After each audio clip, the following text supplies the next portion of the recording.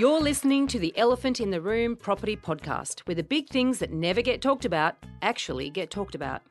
I'm Veronica Morgan, real estate agent, buyer's agent and co-host of Foxtel's Location Australia. And I'm Chris Bates, financial planner, mortgage broker and wealth coach. And together, we're going to uncover who's really making the decisions when you buy a property. Veronica will introduce our guest in a moment, and I can tell you that you want to listen on because this is the first property manager that we've got on the Elephant. We talked about all the mistakes investors can make, from not renting at the right time to rent increases to how do you manage a bad tenant. If you've got a property or are going to invest in a property, you need to listen to this episode. I walked in after he'd put all this work into the property and I went, it's the dishwasher. He went, I didn't put one in. I said, well, we're trying to get $1,500 a week for this property. Please stick around for this week's Elephant Rider Bootcamp. And we have a cracking dumbbell of the week coming up. Before we get started, everything we talk about on this podcast is general in nature and should never be considered to be personal financial advice. If you're looking to get advice, please seek the help of a licensed financial advisor or buyer's agent. They will tailor and document their advice to your personal circumstances. Now let's get cracking. In this episode, we pick the brains of Lisa Indge, Principal of Property Management Specialists, Let's Rent. Let's Rent is an agency with a difference because they don't have a sales division. Their focus is 100% on their landlords and tenants. Lisa's committed to changing the face of property management, and this isn't limited to the way Let's Rent runs. She's also an active member of the REI New South Wales Property Management chapter, where she contributes to industry-wide change. Her expert command of all things property makes her equipped to effectively manage any situation the portfolio can throw at her and her team. And she's enormously proud of the trademark friendliness that her team thrives on and is constantly on the lookout for ways to enhance service, so Let's Rent always stays one step ahead of the rest of the industry. We haven't interviewed a property manager before on the podcast, so we can expect to discuss property investment on a whole new level here today. And thank you so much for joining us. Thanks for having me. Thank you. Just want to start on vacancy rates, actually. You know, there's a lot of talk around vacancy rates going up, vacancy rates going down. Should we really be just treating it as gospel, and is there actually a lot more to it? Well, I think we should look at the stats first. And interestingly enough, Veronica and I were talking the other day with regard to the vacancy rate in December, because the figures just came out last week. And I was surprised. I was expecting vacancy rate to go up in inner Sydney a little bit, because certainly we saw an increase in our own portfolio, but it went up by 20% in December to 3%. So that's very high for inner Sydney, and middle Sydney went up to up to 5.1%, which was a 45% increase from the month before. So that's pretty drastic. Now let's just stop just for a minute. So vacancy rates are when a property is actually vacant. You're so right. We don't classify a property as vacant if there is income still coming in on it. So we're showing properties while they're still tenanted. So at that point, it's not vacant. And if we bring on a property and it's vacant at that point in time, then we classify that as vacant. right. And there's always got to be a little bit of churn. There's always going to be a normal amount of vacancy. I think it's 1% or something is there is some sort of figure there, isn't there? Inner Sydney has really been tracking at about 1.8 to 2.2 for the last year or so. 1.8 is good. I'd say in terms of our portfolio, our average over that period has been about 1%. So we're significantly lower than the average. And that means that 1% of all property in your portfolio at any given time is actually available or empty. And not earning income. And, so we'll still classify it as vacant if it's that gap between two tenants when we do our figures, so that it's actually true to true to what we're saying. And so therefore you could have tenants vacated, a new lease has been signed, but that person hasn't moved in. No, the new lease would not have been signed, because we generally have about 3 days between tenancies. So that gives us time to do the vacate inspection, the ingoing inspection, and then to sign the lease, because you can't sign a lease without the ingoing inspection. So there's always going to be a little bit of vacancy for every single property. So therefore, there always has to be a vacancy rate of something. Yes, there does. And the way in which you report your figures, so these a bit like auction clearance rates. Like this is a figure that individual agents report into to the REI. That's correct. REI. So the REI is the tabulator of these stats. I'm just trying to get for our listeners. I know it might be a bit boring. Oh, sorry, listeners. Just I want to get clear on this myself. And so individual agents report these figures. And so if they aren't as clear on their reporting data, there can be some variance. Absolutely. Right. Okay. Good. And do they have to report on it? No, it's a voluntary thing. I think it's really important that we report every month to the REI. So as an industry, we can gauge what the market overall is doing, because otherwise the only measure we have is our own portfolio and, if you like, talking to other agents.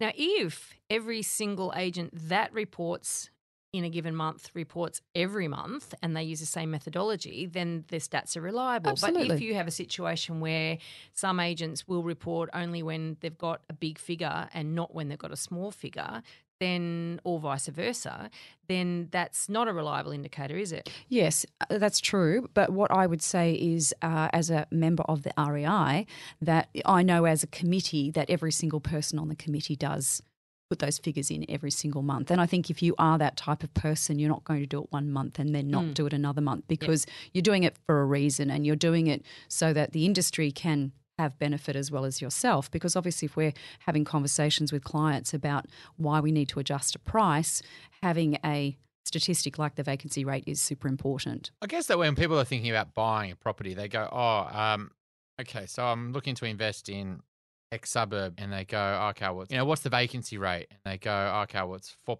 right? And then they go, okay, that's pretty good. Let's say they think that's good, right? And then they stop there. But really, it shouldn't be stopping there, Absolutely right? not. Like, are you buying a house or an apartment? Okay, we want to buy a house. Okay, so what's the vacancy rate of houses? Okay, well, it's 6%. Okay, wow, that's not good.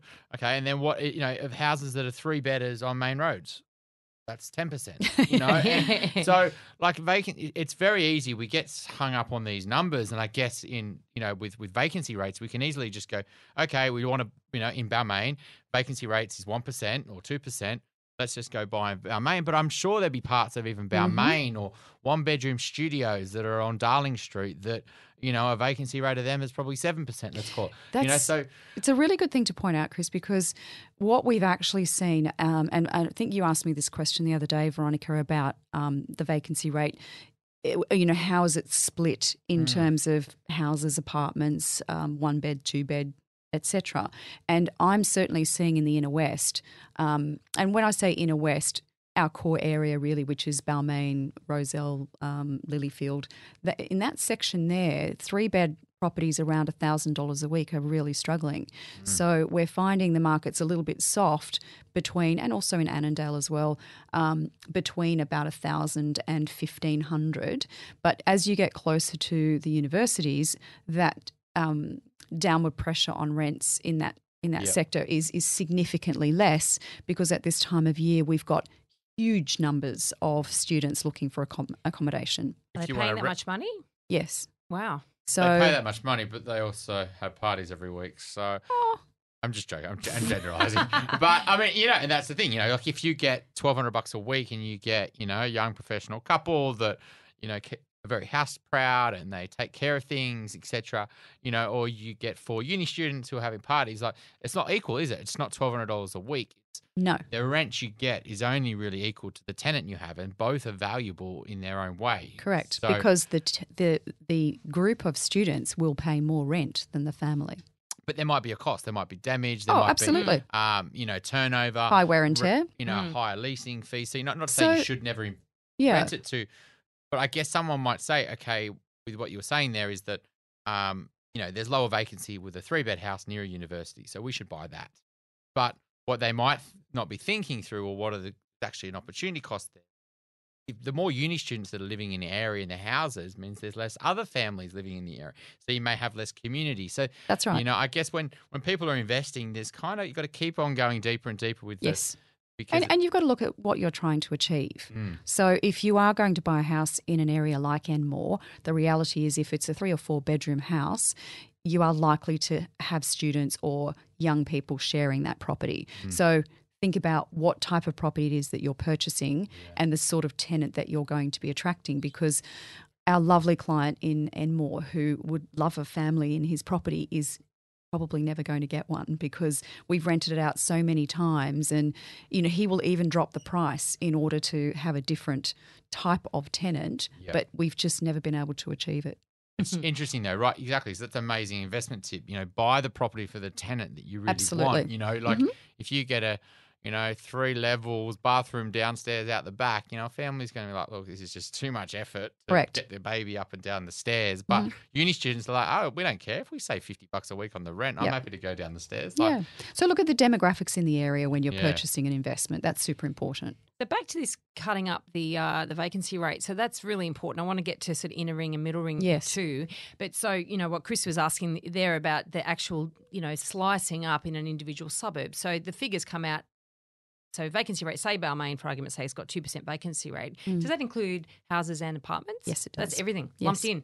So in order for an investor to really fully understand a local area and what may or may not constitute a good investment, they really do need to go and pound the pavement themselves and talk to local property managers, right? I think that's a great idea, because if you are looking to invest in that area, you're also going to see how the agents show the property and what their follow-up is like as well. So I think I would definitely recommend that.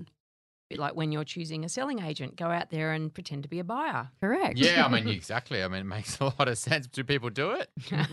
Not very often. No. That's the thing. That's too much effort. Although I have to say that we've actually picked up quite a bit of new business because of our leasing team, and that might not come through to us straight away, but when those people who perhaps are rent investors are thinking about changing agents, they might go, well, when we were renting, we had a great experience with Let's Rent, so let's give them a call. You mentioned there around price points that that's a struggle to get renters, right? Like $1,000 a week, 3 bedders. Yes, but can I clarify that? Because above 1,500 is fine. Yeah, this is interesting. So this moves around though, doesn't it? Yes, it does. Yes, it's something that I talk to clients around: price, rental floors, and rental ceilings, right? So can you I guess explain how that works, right? Yes. So and because I think it's really interesting for buyers to really understand, because sometimes they just assume that they're going to, they get a better property, they're always going to get more rent, and sometimes you hit the ceiling. Correct. And so how does it work? Yeah, there is a ceiling. Yeah. So I'll give you an example. In every area, there is a ceiling. And so if you have a really fantastic house in that area, there's a limit to what you can achieve, even if it's super amazing. There's a house on Darling Street that another agency tried to rent, and I think they put it on for about $3,500 a week. That's way over the ceiling in our area, and it's not waterfront, and it doesn't have a marina berth or anything like that. So it's there's no landing pad. So really the ceiling in Balmain is quite close to $3,000 a week, but you really need to be waterfront to achieve that. And the yield is crap. The yield is rubbish. You're not going to get a waterfront for under $6 million, for instance, and so you're talking about 2%, gross yields off the map. Exactly. So not good investments for renting out waterfronts. No, they're not. And the reason for that is that after $3,000, the person who wants to pay $3,000 a week rent starts thinking, well, why don't we just go live in Mossman, for $3,500 or something buy like. Something. You know what I mean? Well, they would still go and rent somewhere, but they just would swap suburbs. Yeah, I think that the people who live in areas for different reasons. So someone who is living in Bellevue Hill or Vaucluse is highly unlikely to come to Balmain. Someone who's living in Paddington might come to Balmain, but there's not a lot of crossover of that. I just think you either like where you live or you choose where you live based on the amenity that you're looking for. And it's definitely a Sydney thing in particular that we're very parochial in terms of our bridges and our main roads that we will not cross. But tenants at that level, I don't want to talk too much about it, because really I think most landlords of that type of property probably didn't buy that property as an investment. They might be moving overseas themselves, or there's different reasons why they would put that on the market. Correct? Yep. Absolutely correct. So in terms of from an investor point of view of saying, right, we want to actually help investors buy a good property that will rent well. And that's not your primary goal, of course, when you're buying an investment property. That's to help you pay for the thing while it grows in value. You know, this understanding of diving into an individual market and understanding the drivers within one suburb, and that they will differ from suburb to suburb, that there's cyclical nature to this. Yes. And also that ceiling and the floor and the ceiling are very important concepts, but also that they will move around, and it's a bit very rubbery, isn't it? I think the floor and the ceiling don't move that much. And it comes back to what you were saying about Sydney-siders liking where they live. So there's not a lot of movement from, east to west and west to east, etc. So I think that when you look at a suburb and you're looking at the return, you're likely to be in the middle range to achieve your best yield. So if you look at the demographics of the suburb, that's going to give you a really good idea of what types of properties will be most in demand. And when you say the middle range, you mean the middle price range? Yes. Yeah, I mean, I guess the way I think about it is like, if a young couple, for example, are thinking about renting, they'll go, okay, well, we'll go and rent a nice studio. But then when they get to about $450 a week rent, they say, well, if we're going to spend that much, why don't we just get a one bedder? Because then we can have a separate bedroom to the lounge room. We don't have to live on top of each other. And then when it gets to maybe, I don't know, $650 a week, that couple are saying, well, if we're going to pay $650 on a one bedder, why don't we just get a two bedder, right? And, even if it's a beautiful one bedder, they think, well, we get some friends come stay. It'd be better to have a second bedroom. Yeah. And then once you get to like, maybe $900 a week rent, they say, well, why don't we get a little terrace? That's very true. And generally, because then we can have a little dog or we can have a little backyard. And so what happens is when people are investing, they go, well, I'll go and get an apartment. And they go, well, even if you get that beautiful apartment, you even if it's, amazing, it hits this cap. And so even if you're spending, let's say 1.1 million for it and you go and pay 1.4 million for a beautiful 2-bedroom apartment, you think, well, I should get even more rent. Well, you won't. No, you won't. And so you've got to, when you're, I guess, investing, be careful that you're getting a decent yield for still getting a good property, but you don't treat it as the number one goal. But you just got to always be conscious that pay more money doesn't mean you're always going to get rent. No, that's right. You want to be in the fattest sector of the market for that area. Yeah, think of a bell curve. Yeah. The big chunky bit in the middle. The chunky bit in the middle. Yeah. Which is one reason, I guess, why apartments with views don't give that greater yield. Because tenants aren't necessarily paying for the view. They pay a little bit for it, but at the end of the day, what they're paying for is the space. From a capital perspective, it's far more expensive to pay for the view, isn't it? Yeah. So back to the vacancy rate. Okay, so we've established that it's a top line stat for each suburb, and it's an important indicator because it sort of reflects, I guess, what's happening to the market. But like you said, we're recording this at the end of January. The figures for December just came out, so they're a month in arrears. Yes. So therefore, always looking behind, in revision mirror once again, but also that things could have changed. So on the ground, you knew what was happening in December, obviously in your patch. Yeah. Now you know what's happening in January. The actual official rates won't come out until the end of next month. And so it could have changed again, right? Well, we will do our stats at the end of this month, so we'll know what they are. Yeah. And certainly I would expect less vacancy this month compared to last month. And so talk us through some of that seasonality. I think there's a number of factors that cause people to move in January, February. Relocations, corporate relocations, change of schools or starting school. Psychologically, people get to Christmas and they start searching for properties on Christmas Day. Yep. So we get huge inquiry between Christmas and New Year. Even though you're closed. Yeah. Because like every real estate agent closes unless they're in a coastal area. Well, can I tell you that this is actually a very interesting subject that you just brought up because we only close between Christmas and New Year. Right. We started, we opened on the 2nd of January. We did our first inspections on the 2nd of January because we'd built up all this inquiry between Christmas and New Year. Those first 2 inspections we did, we had over 30 groups through those 2 properties, a higher offer on one of them. Now, we couldn't check that tenant's references because their agent wasn't open till the following Thursday. So they closed for another week. So they've got vacant properties for sure. So really important question to ask your property managers how long they close for Christmas because there's we take the view that it is better to close between Christmas and New Year rather than show properties because we can come into the new year with a lot of inquiry and big numbers through the opens and get them leased quickly. Have you done the numbers around if there's more properties for actual rent at Christmas though? Like, there might be, if ideally I could go, well, there's all these renters at Christmas. Let's definitely need to rent our property out at Christmas because we'll get the best price. But, you do that and then everyone else is renting their property because everyone else has got the same strategy. And then demand and supply pushes you back to where you were anyway. And all that effort was pretty pointless. Have you actually seen that there's a lot more people trying to rent their properties at Christmas to match that demand? Well, we do push our clients in that direction. So, for example, if we had a tenancy commencing in December, we would not finish it in December. We'd finish it at the end of January the following year so that we can pick up a good market in the January to release the property and not have the pressure of trying to find a tenant just before Christmas. So we definitely structure our leases in that way.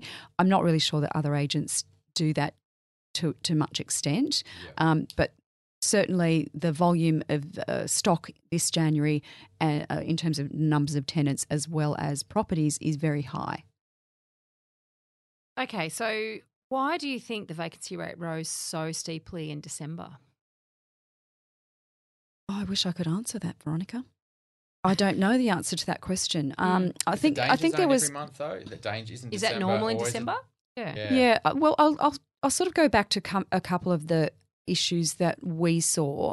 One of them was that properties weren't selling. So there was more stock coming onto the rental market that had not sold because owners weren't willing to accept perhaps the price they were offered or didn't receive an offer. So it's new stock coming into the rental market. Exactly. So we've never seen that before. Well, I say that never. We saw it at GFC. That was the only other time I've ever seen that happen where stock was not selling and therefore it came onto the rental market. So that added a little bit of stock.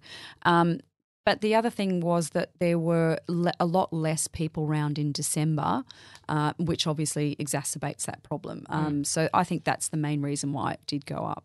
I mean, I guess we'll figure out whether that was a trend or whether it wasn't. Absolutely. I guess in 6 months' time, but I mean, yeah, it's probably a danger zone anytime. It's not really. Of course it is. I mean, if you have an investment property and your tenants are leaving on the 14th of December, you'd be like, this is not going to be good, is it? It's not great.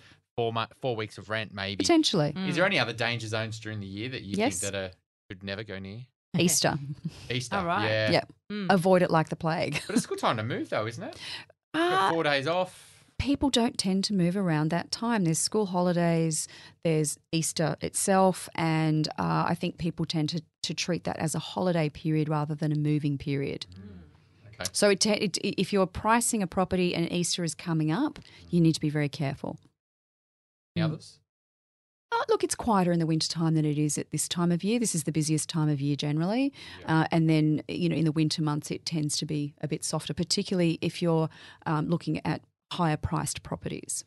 And so new property, like, do people love them, renters? Do they, Yes. get excited? Do you think you pay premium for new property over existing?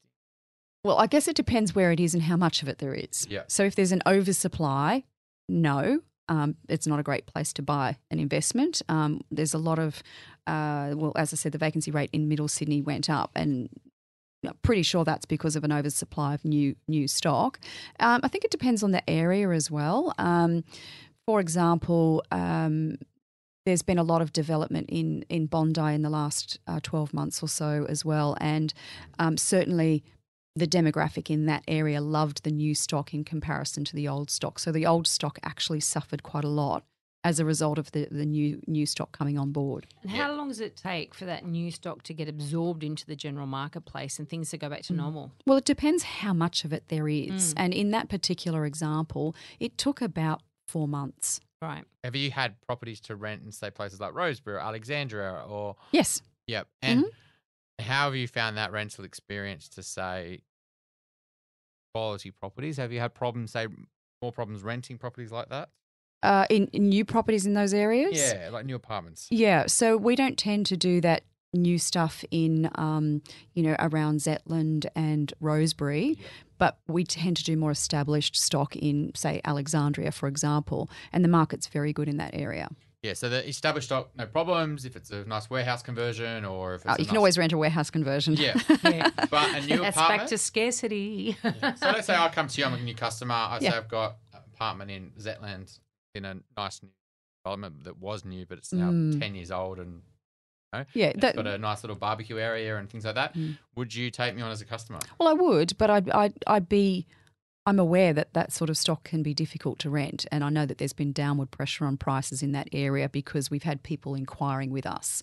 So I'd just be upfront with you and say that, because if you're coming from another agency, for example, because that agent hasn't been able to rent the property, then it's likely to be price. Yeah, because I think if you type in Zetland or Rosebery, not every one of our listeners is in Sydney, but this is the apartment heaven near the airport where there's thousands and thousands and thousands of apartments. Yeah. But if you type in one of those, suburbs or even a number of suburbs, will get you even better result. You can just see that there's, actually thousands. A lot of new stock. That are all exactly the same for this rent. And it's really a race to the bottom, really, isn't it? If you want to get your property picked, basically have to take a low price because renters have so many options. And then, correct. In those scenarios, as a property manager, you've got one offer, and you get bad references, or you do reference checks. I know you would, but do you think that the industry does? No, I don't. We do, and we will sometimes miss out on tenants because we haven't been able to check the references quickly enough, and the other agents already approved them, and it's 9:30 on a Monday morning. Well, if we haven't been able to check it by 9:30, then we don't believe that the other agents checked it by 9:30. And there's oftentimes we will be exiting a tenant and we won't receive a reference check on them. And that's, if you've got a property for rent and you're using a property manager, just like you're hiring someone for a job, right? And the recruiter's saying to you, we'll do the reference checks. Make sure they've done the reference checks, right? Absolutely. Because and to see them and to check that out, because there's generally they're not really done. They're not, and there's reference checking and there's reference checking. So if you're asking yes and no questions, it's pretty easy to tick those boxes. But what you're trying to do when you're doing reference checking is find out as much information about that person as you possibly can, because you're developing a picture. So it's not just how much do they earn, how long have they been there. We ask the employer if they would make a good tenant. And it's always very interesting to hear what they say, because when you see a reference checking that I consider to be good, you'll see a pattern in that reference checking, and the employer will say something similar to the previous agent, who will say something similar to the personal referee. We also do LinkedIn checks, Instagram checks, Facebook checks, and the biggest thing that we're looking for when we're doing those Facebook and Instagram checks is pets, because we don't want someone to move into a property with pet and yet and people find out with later. a lovely dog, they can't help themselves. They're always posting. Always snapping it. Always.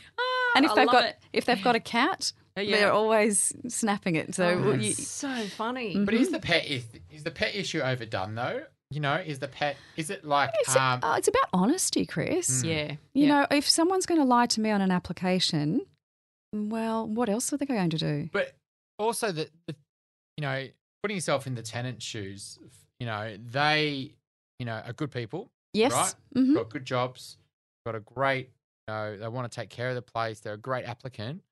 But as soon as they put tenant, they've got a little dog or a cat. You mean if they've got a Great Dane? Well, not a Great Dane, because but you know what I'm saying. You don't see many Great Danes in Sydney, but unfortunately, we had one recently. You just find that a lot of there's discrimination, and there is. End of the day, it's not nice to be discriminated against, and and there's usually a cat and mouse game, excuse the pun, where the tenant feels like they have to lie. And they feel like they have to. If they love the place and they really want the place, they're at this really crossroads, because I've got an idea here for tenants that are like that. If Go to Rosebery or Zetland, because they can't rent those places out. They will take someone with a dog or a cat. But animals are a big part of people's world. They are, but I'm not saying that we shouldn't approve animals by any stretch. I think people who are pet owners, who are responsible pet owners, are absolutely fantastic tenants, and they tend to stay longer. So some of my best tenants have had absolutely animals. I'm not selecting them out. What I'm saying is it's important to be honest, because we're here to do a job, it's a mutually beneficial relationship between the tenant and the landlord. So let's start it off on the right foot. And I personally recommend tenants with animals if their application is good, because if they've got a great application and they have a small dog or a cat, I don't see that that's going to change them being a good applicant. Yeah.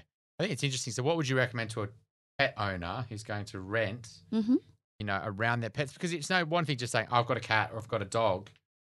We love the pet CV. Yeah. But I mean, I kind of feel like you've kind of got to take the photo of the cat and you got to write a reference checks for that cat.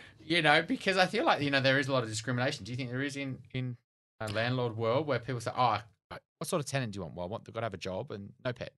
Yes. Is that, Well, that's likely because they've had a bad experience before. Or they just think they should. That idea that, that's what you should be, instead of actually thinking about it, which is what we do a lot in life. When you that they should say no pets. Yeah. Oh, well, we coach our clients through that. And I'm very clear with clients that it's not about whether they have a pet or not a pet. It's about whether they are a good applicant who will in turn make a good tenant. That's what it's about. It's not about pet, no pet. Yeah, but what you're saying, your point is that if they say they don't have a pet and then it's clearly obvious you do because it's all over Facebook and Instagram. It's not going to go well. But I mean, a lot of pet owners will actually pay premium, right? They pay for the cat food, they pay for the dog food, they pay for everything else for the pet. They've got to pay an extra $50 a week rent in a nice place. They definitely would as well. So I think you kind of, I think a lot of landlords would probably say, no pets, but hang on a sec, you might be a good tenant, stay longer, and then may pay more money. That they do tend to pay more rent, which I personally don't think is fair. But unfortunately, the tenants' union lobbied the government to change the bond amount that we could charge a few years ago. I think it was about 4 years ago. So we can now only charge a maximum of 4 weeks bond. Prior to that, we were able to negotiate an additional bond for the pet. We used to call it a pet bond. Pet bond, right. And so that gave owners more comfort in renting to tenants with pets. And then they get that extra bond back at the end, right? But if they have to pay a premium, that just goes into the landlord's pocket. Yep.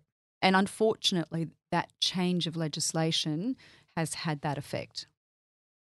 Yeah, I mean, I guess it's trying to remove discrimination, I guess, and, But it's just changed it. If you change the rules a little bit, if there's, if you leave it in the grey, then, unfortunately, I'm sure there's people who said, well, if you can't move in with a pet unless you've got a $2,000 bond, and the person say, well, I'm not going to pay that. Yeah, but I guess why do you call it discrimination? If you're saying, look, I've got a dog, and we all know there's a risk with dogs that, that might scratch the buggery out of a door or something, and so therefore, you can have a pet, no problems with that. There is a pet bond. And if there's no damage, you get that back at the end, just like your own bond. Why is that discrimination? There was no set rules around that. There were parameters that were used in the market. And I don't think landlords generally went over the top with that. For example, we would charge an extra 2 weeks in bond. If you think about that type of damage, Veronica, the cost to repair that type of damage is very high. Yeah. Or repolishing your floors because, they're scratched it from running through the house or whatever. And or the cat's weed in the carpet and you cannot get that out. You have to replace the carpet. That's right. Yeah. So those potential damages costs are significantly higher than they would be with an ordinary tenancy without a pet. Yeah, I know you're pretty biased. You would be because it's you've got your own property management business, and I get it. But what's your thoughts on you buy an investment property, right? And you buy it through whatever agency. At that point in time, you've gone through a stressful buying process. You finally get it settled. You get the keys. Well, even before that, you start thinking about trying to rent it out. Mm-hmm. And a common mistake or thing that people do is they'll just use it to the agency that they bought it from. Correct. What's your thoughts on that? And do you think you get the best result? Well, yeah, I'm going to say no, aren't I? Can you explain why though? Because I think it's a common mistake that we just make because it's just easy. It's easy, right? Because they've already got the keys, then they can carry on and find the tenant. But because you had a great experience with the sales agent doesn't mean that they have a great property management division. So you need to do your research. You need to talk to the property manager and start that process as soon as you exchange contracts, because even by calling a number of property management companies or agencies, you're going to get information about what they charge, what their services are, look at their Google reviews. I think Google reviews are great because they're a very, very honest way for the agency to present themselves. So look at any other reviews you can as well, and speak to other people you know. Can you get the keys then if you without pre-settlement, if an agent's hiring, If we're as this actually happened this week, which I found quite interesting because this particular client was referred to us, and they contacted me, I think very early in the new year, and just via email, and I had a chat with the owner, and they had purchased the property through another agent, and had said to me that they were talking to that agency as well, but because they were referred to us, they seemed to be very much more interested in dealing with us. And then when I actually met the client at the property, which was after settlement, he handed me the keys at that point in time. Mm-hmm. But we were talking about the rental value, and obviously I hadn't seen the property before, and I'd given them a guide. And I said, I explained to him what I thought, and I said, what did the selling agency tell you? And he said, nothing. I went, well, I mean, isn't that sort of 1:01 p.m.? They knew that the property was being purchased to put a DA on it and in future live in the property. They knew that the purchaser was not going to live in it, but they didn't bother having a conversation about how they were going to rent it out. So if you're experiencing that, then clearly the agency is not interested in renting the property out and you should go elsewhere. But we had that property online within 24 hours of it settling. That's funny, actually, because there's so many different ways that agents deal with this. Some are interested, some aren't. Clearly, this person wasn't. There's also certain agencies where there's a real fostering of collaboration between property management and sales arms, and there are those that aren't. You can go the other extreme. We get so much pressure put on you when you buy a property to rent through their property management That's side, right. and then you got that extreme where you get nothing. It's just a vacuum.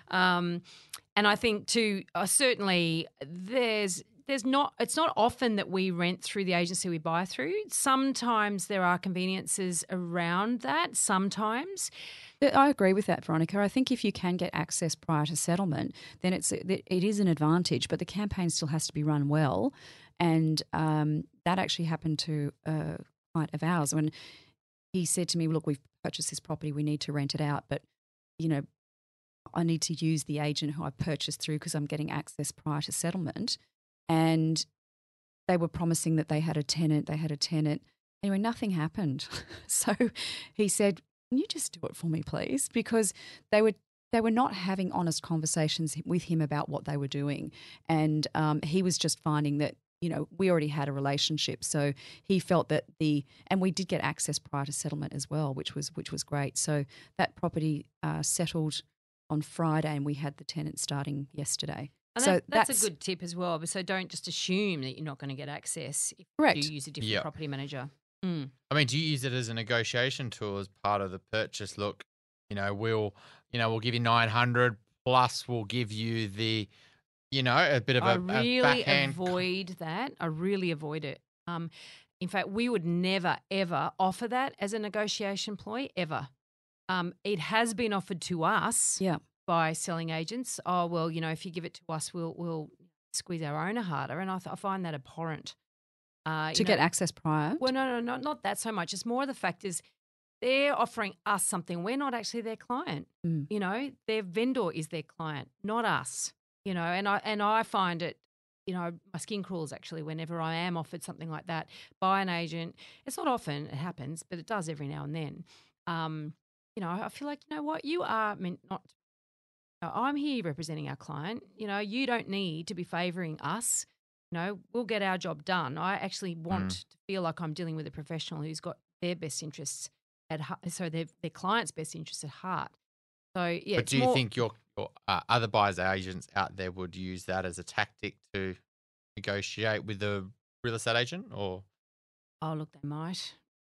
I think the gain from it is really minuscule in the whole scheme of things. So I would never look at that as being smart. Yeah. I guess the other thing you can also do, Chris, is, which I know, Veronica, you've done before, is get permission to use the sales photos for the rental campaign. And that means you can start the rental campaign, let's say a week before the property settles, so you've already built inquiry up by the time you have your first inspection. So, and that can be used in your negotiation. So as part of your actual offer, yeah, absolutely. I guess it's just the selling agents, right? They've got KPIs, they've got business meetings, they've got team meetings that, they get questioned on, how many properties did you sell last month? 10. How many are we still managing? 0. Mate, you need to start figuring that out. And, they've got KPIs and, I guess as a negotiation tactic, for some buyers, it might be, it's unfortunately, it's probably just the reality where unfortunately some agents aren't thinking things logically and they're probably going to prefer one buyer sometimes. Yeah, I mean, look, there's no doubt that from that point of view, if you feel it's going to give you an advantage, and I guess I should never say that we've never done it. Maybe we have done it just on a case-by-case basis. But what I like to do is keep those two negotiations very, very distinctly separate. I don't want to muddy the waters. I want to keep a clear focus on getting this property across the line at the right deal for my clients. Once you start treading into that water, you start veering into a completely different type of negotiation with that agent, and it doesn't feel right to me personally. But there have been times we've stuck with the property manager of the agency that's selling the property there, and it's a very much case by case basis. It's never ever just purely because it's easier. Sometimes it might be that the property's only going to be rented out for a fairly short period of time, and that is easier and it is worthwhile. And if they're a decent property manager, that is the simplest way to do it. There's no point going through the whole disruption of different managing agencies and then waiting and blah blah blah. So, yeah, it's case by case. And I think it's important, though, that investors don't think short term. They don't sort of start panicking about having it vacant for a week or two until you get a tenant in, because I just think the cost of that really amortises over a whole period of time when you've actually got a bad agent on it and potentially a bad tenant. That comes back to that reference checking again, Chris. Yeah, and I think the other thing it's just a challenge they've had is when, you have used the agent that you purchased the property from and they're useless, because of, that's not their focus. Their focus, they're a selling agent and they want to do sales and they've got a property management division, but, it's staffed potentially with people just coming into the new industry. Their turnover rate's much higher. It's not, they've got too many properties, not enough staff. There's lots of challenges with property management. Just to keep it running efficiently, you need to be a good operator. And unfortunately, sometimes it's not. And if they haven't done a great, I guess basically when someone moves in, what's that inspection called? Ingoing inspection. Ingoing inspection. When they leave and you want to swap to another property manager, do issues come when there is damage to the property or it's not kept in the same condition around bonds and things like that? So, yes. And how do you deal with that? So when should you swap an agent? Like, should you swap an agent? How do you get out of a bad agent?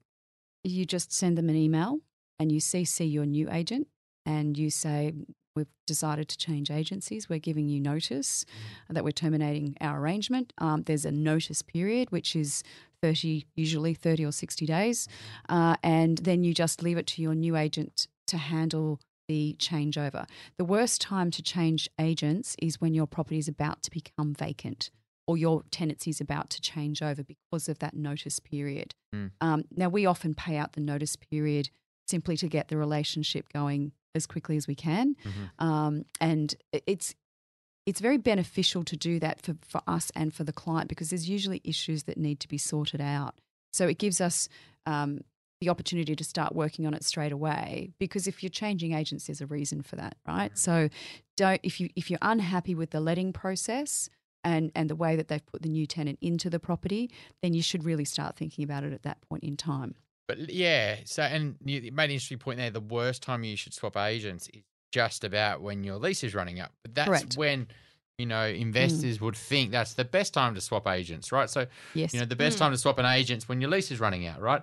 But you're saying that's the worst time. Why is that? Because if you have a 30-day notice period, for example, then your tenant's vacating in, let's say, 2 weeks, and you've just found out that that's happening. You're giving the agent 30 days notice. If they stay on that property for the 30 days, which they have the legal right to do, in other words, they don't release you from the 30-day notice, then do you really think they're going to do a great job finding you a new tenant? Well, yeah, okay. Or doing the ingoing inspection report, which is so crucial. It makes sense. So then you're going to have literally, either be paying them just 2 weeks fees just unnecessarily, Yeah. To basically buy the rights off them, I guess. Well, 6 weeks or 8 weeks before it finishes, that wouldn't be a problem, but would you still recommend someone swap agents? I think 2 months before? Yeah, I think that's about the earliest you would do it, because when we're renting properties, we're looking at our lease expiries all the time. So we're working on, at the moment, leases that are expiring in March and April, because we want to know what's happening with those tenancies. So it's very important that you understand if the tenant is staying or if the tenant is going. So if you do it 2 months before, that's probably about the closest you would do it, because that gives you enough time to do the changeover, talk to the tenant and determine whether or not that tenant is staying or whether you're putting it on the market to release. So you want to get it on the market at least 4 weeks before it expires. Yeah, and or the got new tenant photos vacations. or whatever you Absolutely. need to do. Yeah. Yep. And if there has been damage in that property while that person has rented property and you want to take over the property and they want to stay living in the property, when does that damage have its D-Day where they have to pay for those out of their bond? Is it to the end of the lease, but then there could be further damage? Yes. Like, how do you figure out? out? Depends what the damage is. Yeah. But for example, when you're doing a routine inspection, it's not a vacate inspection. So you're not going through the property with a fine-toothed tooth comb to determine if there's any damage, because it's impossible. It's occupied. A good example of that might be a chip in the bench top. So when you're doing a vacate inspection, you run your hand along the edge of the bench top to see if there's any chips, because sometimes they're quite hard to see, and then you refer to the condition report. That's when you're doing a vacate inspection. But if the tenant has chipped the bench top during the tenancy, it's not a repair that I would insist that they do during the tenancy, because more damage could occur and it's quite expensive to get those chips fixed. But if, for example, the tenant has broken a glass door or something like that, then yes, that must be fixed immediately. Mind you, though, if you're inheriting a property from another property manager, then you're reliant very much on their ingoing inspection report, aren't you? Which is really bad. I hate those situations, because they inevitably are. I mean, a lot of the time, if you're coming from a poor agency, it's not signed by the tenant. So if it's not signed by the tenant, then you've got Buckley's of getting anything from the tenant. Wow. So the bond means nothing. So can you start from scratch at that point? Do you say, right, you can't really do an ingoing, can you? Because basically the place is not vacant. No. You can only do an ingoing inspection when the property is vacant. The condition of the property when we take over might be different to what it was when the tenant moved in. So it's about how you manage that situation. So it's important that we book a routine inspection immediately. We go and inspect the property, report back to the client, give them an idea of what the problems in the tenancy might be, and then negotiate with the tenant about how we resolve those things. And that develops the relationship with the tenant, so that hopefully if there's been a difficult relationship with the previous agent, that we've fixed that situation. We're there to help them. I mean, often it's about repairs not being done or repairs being done poorly. It's not usually because of the tenant. And the most likely scenario I can think of is if the tenant is in arrears. That might be the only one where you find that you've got to step in and sort that problem out. Yeah, I find the arrears thing's quite interesting though, because, tenants it's pretty easy to find out online your rights as tenants, and you can pretty easily figure out that you're very hard to get rid of. Because what's the truth? Unless you're behind in rent. Well, yeah, but then you can always play the game. And not anymore. Well, if you're in arrears and then you have how many days is it in arrears when you can get given a notice? 15 days. You get given that notice, right? And then if you then pay that rent up to date, you then cannot be kicked out? Yes, you can. Has that been changed? Yes, it has. When did that change? I'm very happy about that, by the way. Is that because you're recently? right. People used to, I think it was about 2-3 years ago now. Right. Yeah. Victoria, it's not like that though. Oh, okay. So Victoria might be different. But yes, tenants did used to play that game. But why on earth would you? Why on earth would you want to play that game when the agent is hassling you to pay the rent all the time? So in New South Wales, on the 15th day, what we can do now is issue the termination and apply for tribunal at the same time. Wow, right, okay. That's so good. It doesn't mean that we can evict a tenant because they were late with their rent once. But obviously if we get to tribunal and they're 28, 29 days at that point in time, then it's likely that you are going to be going for an eviction. So if the tenant does pay what they owe and pays the rent in advance as they should according to the lease, then it's unlikely an agent would go for an eviction. But what they would do is go for a specific performance order, and a specific performance order requires the tenant to abide by the lease by paying their rent on time. So if they're a serial late payer, let's say that specific performance order lasts for 3 months or 6 months, however much you can get from the tribunal member, then you can go back to tribunal on that same application number and start that process of evicting the tenant because of consistent late payment of rent. Yeah, and I think this what happens there is sometimes that you get to the tribunal and they say, right, how many days in arrears are you? Well, no, it's fully paid up. And then the person at the tribunal is saying, well, I can't really evict you because you paid your rent up to time and you're actually in arrears, and it's not really. And so even though they've had this, months of being late and things like that, they can then get let off, and then it goes back to the cycle. And the legislation's much stronger in terms of the benefit or the protection of the landlord now, because it really is quite clear that you can evict a tenant for consistently paying late. Yeah, okay. Because I know it's definitely like that in Victoria where, the tenant can just literally keep on paying up, And so, and you're right, why would you do that as a tenant? But, like damage is one thing, but paying rent on time is probably the other thing you want. And what it can do is, your other point was, basically bring a whole negative emotion to property ownership, right? So what should be a good idea for you and your family and your future, and you go and buy an investment property, as long as you buy well, which we always bang on about on this podcast, but as long as you buy well and you've done that right, the number one thing you now need to do is just make sure you get a good tenant and keep them in there. And this is where, if you're not picking a property management, you could then sour your whole emotion around this. And even though it's a great decision, what ends up happening, sometimes people then go, this is all too hassle, and they sell the property. And so it's so important to pick a good property manager that picks a good tenant. Yes. Because you're just asking for these, years of trouble. It's very much a life cycle, and you go through the life cycle regularly, with each tenancy. And as an investor, you're going through that life cycle time and time again. And so you want that to be a positive experience as you're going through that cycle, not a difficult experience. So what we try to do at Let's Rent is we try to make it easier for the tenant as well as making it less painful for the landlord. So arrears is a great example of that, because if you don't manage your arrears, you will have greater arrears. It's a given, right? Yeah. So we do look at our arrears every day, but we have a very large proportion of our tenants on direct debit, so that they have the benefit of paying their rent on time and they don't need to think about it. So, well, if you don't follow me up, right? If I'm 7 days late, and I'm like, I forgot to pay rent last month. Oh wow, someone got a call and then contacted me. Next month comes around, and you get to 10 days and you get to 10 days, you still haven't heard from the agent. So clearly, it's not a priority. It's not a priority, and it's not a good sign, though, is it? So it's a really bad sign, and it's about protecting that relationship so that you set the expectations and you actually your actions are backing that up. So, for example, if the tenant their direct debit fails, our tenants get an email that day that it fails saying that we're going to debit the account again the next day. So you need to make sure the money is there. And we do have what we call serial late payers, and we know who they are. But at this point in time, I think the maximum I have is 11 days. One tenant is 11 days. Now we have the tribunal. Is that knocking on the door yet, or? Well, we've got tribunal on Tuesday. Okay.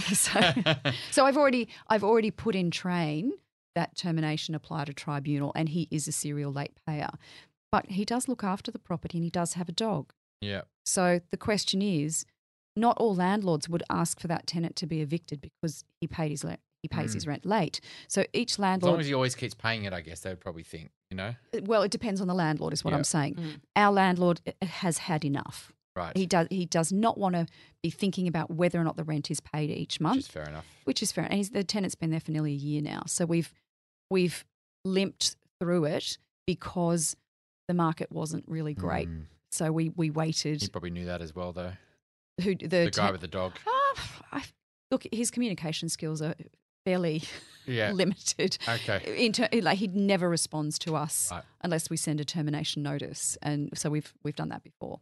It's nice to see he's got a dog and you rented to him, which is. I thought you'd like that. That's, I love that little thing. But I mean, so let's say this. We've all talked about bad tenants, but when you get a good tenant, things are great, right? Like as an investor, like the rent's there on time.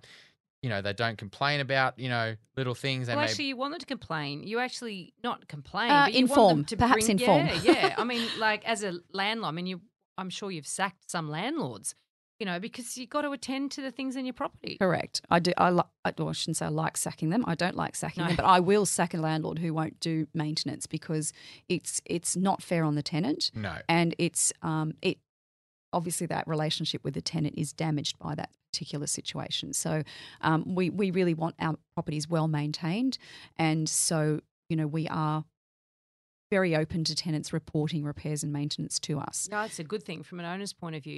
You don't want to leak Absolutely order, not. do you know No, what I well, mean? that's So true, you actually yeah. do. You want someone who's house proud enough that they notice something. Oh yeah, I better pass that on. Well, the question is, if you're doing a routine inspection and you walk in and there's clearly been a leak and the ceiling is mouldy, is that a good tenant? Well, no, it's not. So it's great to talk about good tenants, and I guess it would be really good to point out what we do consider to be a great tenant, and that is someone who pays their rent on time, someone who does look after the property, but also shows respect in that relationship. And by that I mean, if we are doing a routine inspection, make the beds, tidy up, don't leave dishes in the sink. It's very common for us to go into a property and find that kind of untidiness and mess. And I personally don't think that's a great tenant. Well, it's your time to shine, right? I think so. Yeah. And can I tell you that landlords who have those types of tenants who really do look after the property well and present it, they will say, look, we could put through a rent increase, but they're such great tenants, we don't want to lose them. So there's a great benefit for tenants there if they're willing to put that effort in. Yeah, it's interesting. So that was going to be my next question was on rent rises, right? So I did a post on LinkedIn some time ago, and it was about rent rises and what you should do if you do have a good tenant. Should you increase the rent or not? What's kind of Let's Rent's kind of view on that? How do you play it? Like you've got someone who's been there for, let's say, a year or two, everything's been smooth sailing, and they want to go for another 12 months. What do you do? Do you increase the rent? Let's say the market has gone up, and it's not just, so they are maybe 10% under what the market rent is. Would you encourage the owner to put their rent up? Well, it's our job to do that. Our job is to check the market and to inform the owner if the market has increased and what sort of increase we would recommend. However, it's not our property, and therefore the responses we get from landlords vary quite considerably. We have one landlord, we just re-rented her property after 4 years, I think the tenant was there, and every year we recommended a rent increase. And after the first 2 years of her saying no, I said, look, we really do need to bump it up a little bit. And so we did bump it up a little bit. And then we've just re-rented the property for $50 a week more than what the previous tenant was paying. But she was very insistent that they were great tenants, which they were, by the way. They were excellent tenants. And for her, getting an extra $20, $50 a week more was not important. Myself as a landlord, I tend not to push my rent to the highest point because I like consistency of tenancy. Other landlords like the maximum amount of rent that they can achieve. So it's always down to the landlord. Yeah, I guess it's a bit of a conflict for property managers, though, isn't it? Really, if you higher rent, you get paid more, like as a percentage. I know it's not over a whole portfolio. Yeah, no, it's over valid. A whole portfolio. If you put everything up 10%, that's 10% extra income for the business. It does all work out. But then there's also releasing fees and new fees and new leases and things like that. It's more security for the business. And do you think that's true? well, It's a good question. it's a rather large question, I would say. I Yeah. mean, ultimately, you must be running your business with integrity. So if you are increasing rents to increase your income, then that is just completely wrong. Okay, you just shouldn't be doing it. Because if you think that you need to increase rents or create turnover to increase your revenue, you are not running a good business, because you need to be thinking about, what your expenses and your profit level is when you're running a business. You can't the equation of how much rent goes up does not come into it for me at all, or what the turnover is. So it's clearly a very poorly run company if that was what they were doing. Yeah, and have you heard of that happening before where agents are literally just turning over rental stock for releasing fees? Because it can add up to a bit of a money. You know, you're talking... But they can actually, when you re-sign a tenant for another 12-month lease at the end of their term, first term, second term, whatever, then there's a lease renewal fee then anyway. Yeah. And a well-run, and I do remember the first time, because I transferred my properties to Lisa some years back now, and I remember the first time she came to me at the end of the, lease, right, well, I want to re-sign them and this and that, and I'm like, what? That means, God, that's just a bloody, license to print money. What are you doing? And I was a little cynical. And half of me wanted to, hats off, well done, it's a great way to get your revenue up. And half of me was like, what? And then I sort of took a moment and thought, what's in it for me? And there's a lot of security in it for a landlord. And I think there are some other benefits, which I've forgotten now because I just go along with it now. But I guess it'd be good for the listeners to understand what the benefits are to always have your tenants in a lease. Yeah. The benefit is that you know how long that tenant will remain. Okay, yes, they may break the lease, but if they break the lease, then they're subjected to charges as a result of that, which protects you. So it also means, it comes back to your comment earlier about leases expiring at the right time of year. So for example, if you have a tenant who's off a lease, so can give 21 days notice at any time, and they give notice on the 1st of December, and they're going to be vacating on the 22nd. For you to be able to get a tenant in at that time of year is going to be very, very difficult. If the tenant is breaking their agreement, well, they have to pay rent until a new tenancy commences under the mitigation of loss clause. I won't go into that too much because it gets a bit technical. That's a good point, though. Yeah. And also, I think what you mentioned there and what you is that at the time you've got more control as to when the lease is going to end because, in winter the rents are lower than they are, say, now. And so, that was one of the benefits as well. As a landlord, the majority of landlords want to know how long their tenant is going to remain in the property. And that question of do you want to sign a new lease to the tenant really indicates how long they want to stay for. Yeah, so it's also about getting that information. So if they're only willing to sign a 3-month lease, then clearly they're not there for the long term. Helps you plan. It does. It helps the landlord plan what the next steps might be. Now maybe you can bust a little myth too, because somebody's once said to me, and I'm not sure if this is true or where they even got it from, that landlord insurance doesn't apply if your tenants are on month to month. Now, what's that about? Is there anything in that? There is something in that, Uh-huh. yes. So not all landlord insurance policies are made equal. I'm going to repeat that. They are not equal. I'm not allowed to comment on insurance to clients because I'm not an expert on insurance, but I have processed a lot of insurance claims, and I can tell you that the way that some insurers structure their landlord policies is far better than others. So we won't say who the good ones are and who the bad ones are, but some insurance policies will not cover you if your tenant is on a rolling lease. Wow, there you go. So I had sort of half dismissed that as, whatever. But clearly there's something in that. So we might have to do an episode on I guess there's also insurance. other things is with it's a bad tenant and you want to get them out and you go and apply for the insurance. Well, it's too late. If they're missing payments and they've been in arrears in the last 6 months, that could mean you can't get insurance. So you have to wait till you get your next tenant. So your best off to get this stuff is prior to actually getting a tenant and then getting a good policy. So if you're listening now and you've got problems with a tenant, you go and get insurance. Well, it's not going to cover you, a lot of the time.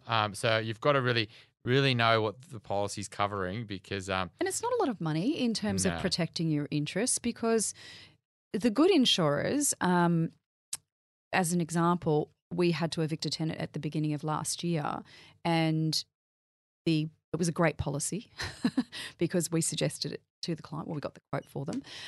But the excess was $200 and the tenant vacated the property and we didn't know that they'd vacated. We were trying to evict them and there was all sorts of weird stories coming out. So they left the property. They owed about 3 weeks in rent. They had left some rubbish there. There was a cockroach infestation. The total cost, and there was a little bit of cleaning as well. They had cleaned it though, which was a bit strange. Surprise, yeah. Yeah, that was a surprise. So in all, the costs were about $4,000. So we were able to get all of that cost back for the client because we were able to claim the rubbish removal, the cleaning, the cockroach treatment from the bond, and then we claimed, took the rest for the rent, and then we claimed the rent shortfall from the insurer, which was paid in 3 days. And it's tax deductible, right? You know. Yeah, it's about Policy, look, it's about $380. I just think Yeah. it's worth it. Even if you look at that particular example, the owner had to pay $200, and Excess. that was it. Yeah. Yep. Oh, I would never not have landlord insurance. No, I wouldn't ever. either. Every week we hear incredible stories of the dumb things property buyers do. Dumb things that end up costing a whole lot of money and or creating a whole lot of stress. Mistakes that can be avoided.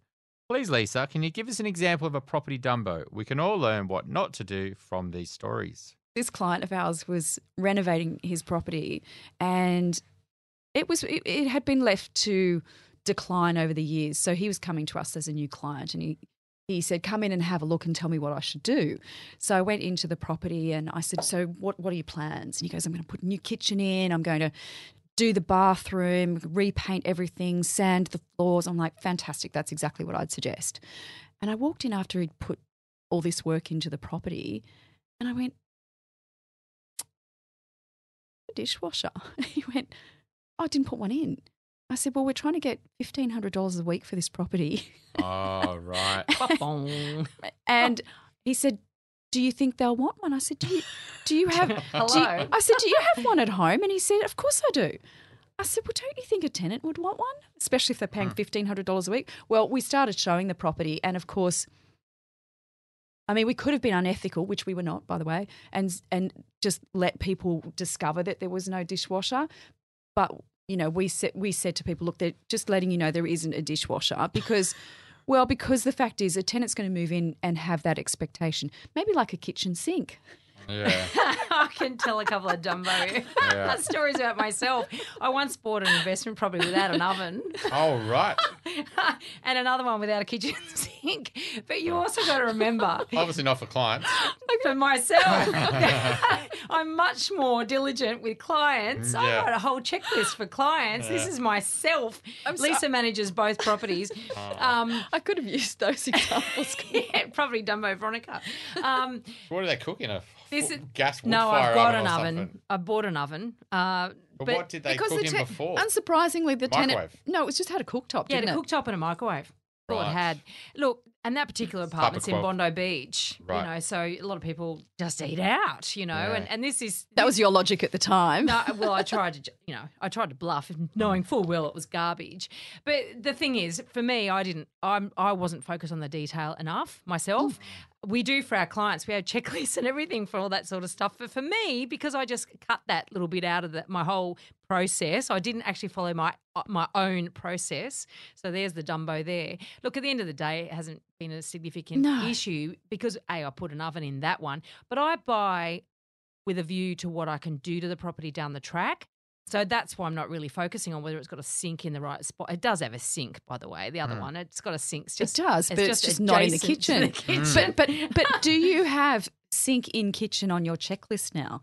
Because it was such a rare thing that I didn't even notice it.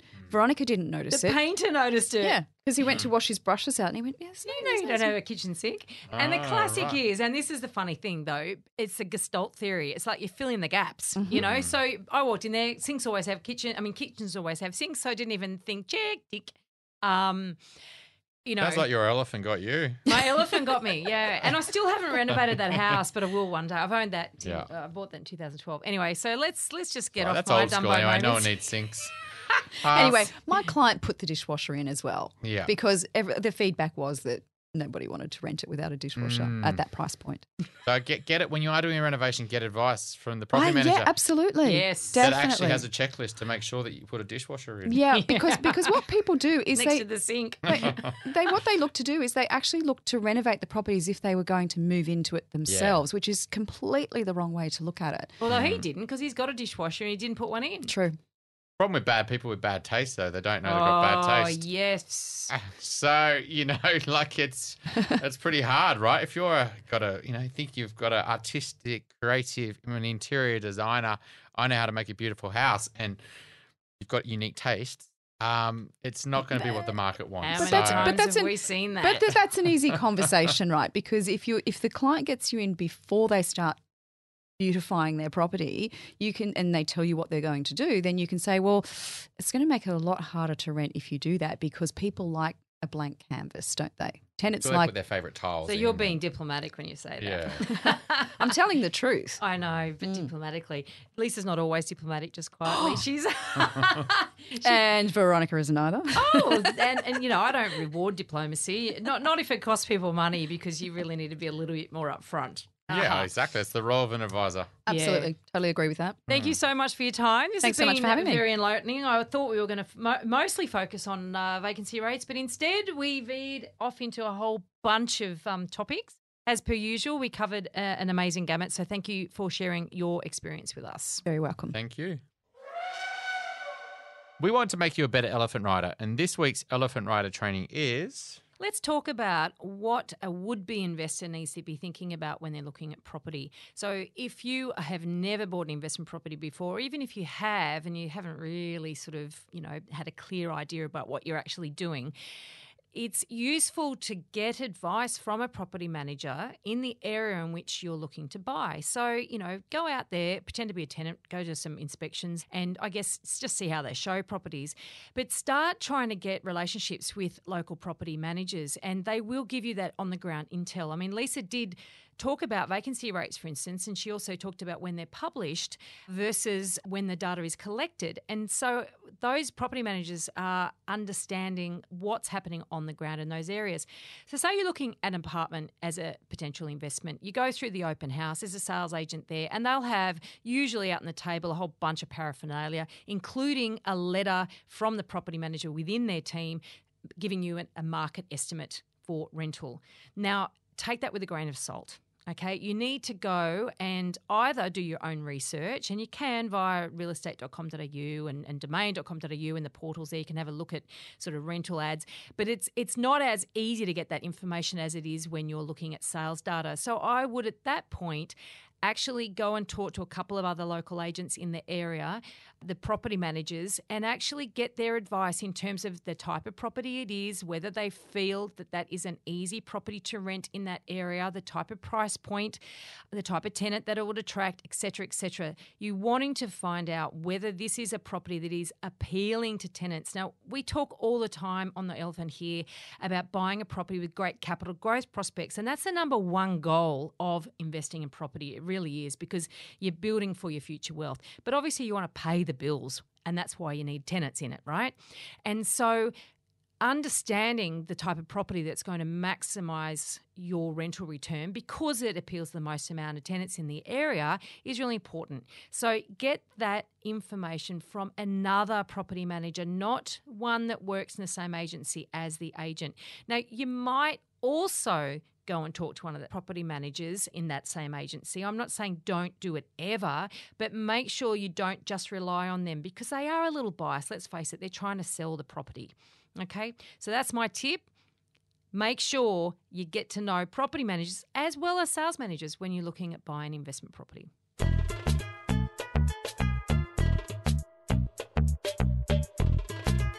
Join us next week when we have our very first Q&A episode. We are so thrilled to hear from you all, and we love getting your questions. So we've put 4 quite different questions up for our first episode. We're going to be talking about differences in property growth in the outer areas of Sydney versus the inner areas of Sydney, and whether, in fact, investing out in areas such as Liverpool or Badgerys Creek is going to be a good idea for the long term. We also talk about what to do when your builder goes AWOL with your money. We talk about different ways to invest in property on the share market. And also we talk about what happens if your financial planner comes to you with a really great opportunity in property. So tune in and enjoy. Don't forget we're on all the social channels. We're on Facebook, we're on LinkedIn, we're on Twitter. Or you can connect with us on theelephantintheroom.com.au. The links are all there for you. Please connect and send us a message. We'd love to hear from you. The Elephant in the Room Property Podcast is recorded at the Sydney Sound Brewery. This week's podcast was recorded by John Resk, editorial by Gordy Fletcher. Until next week, don't be a Dumbo.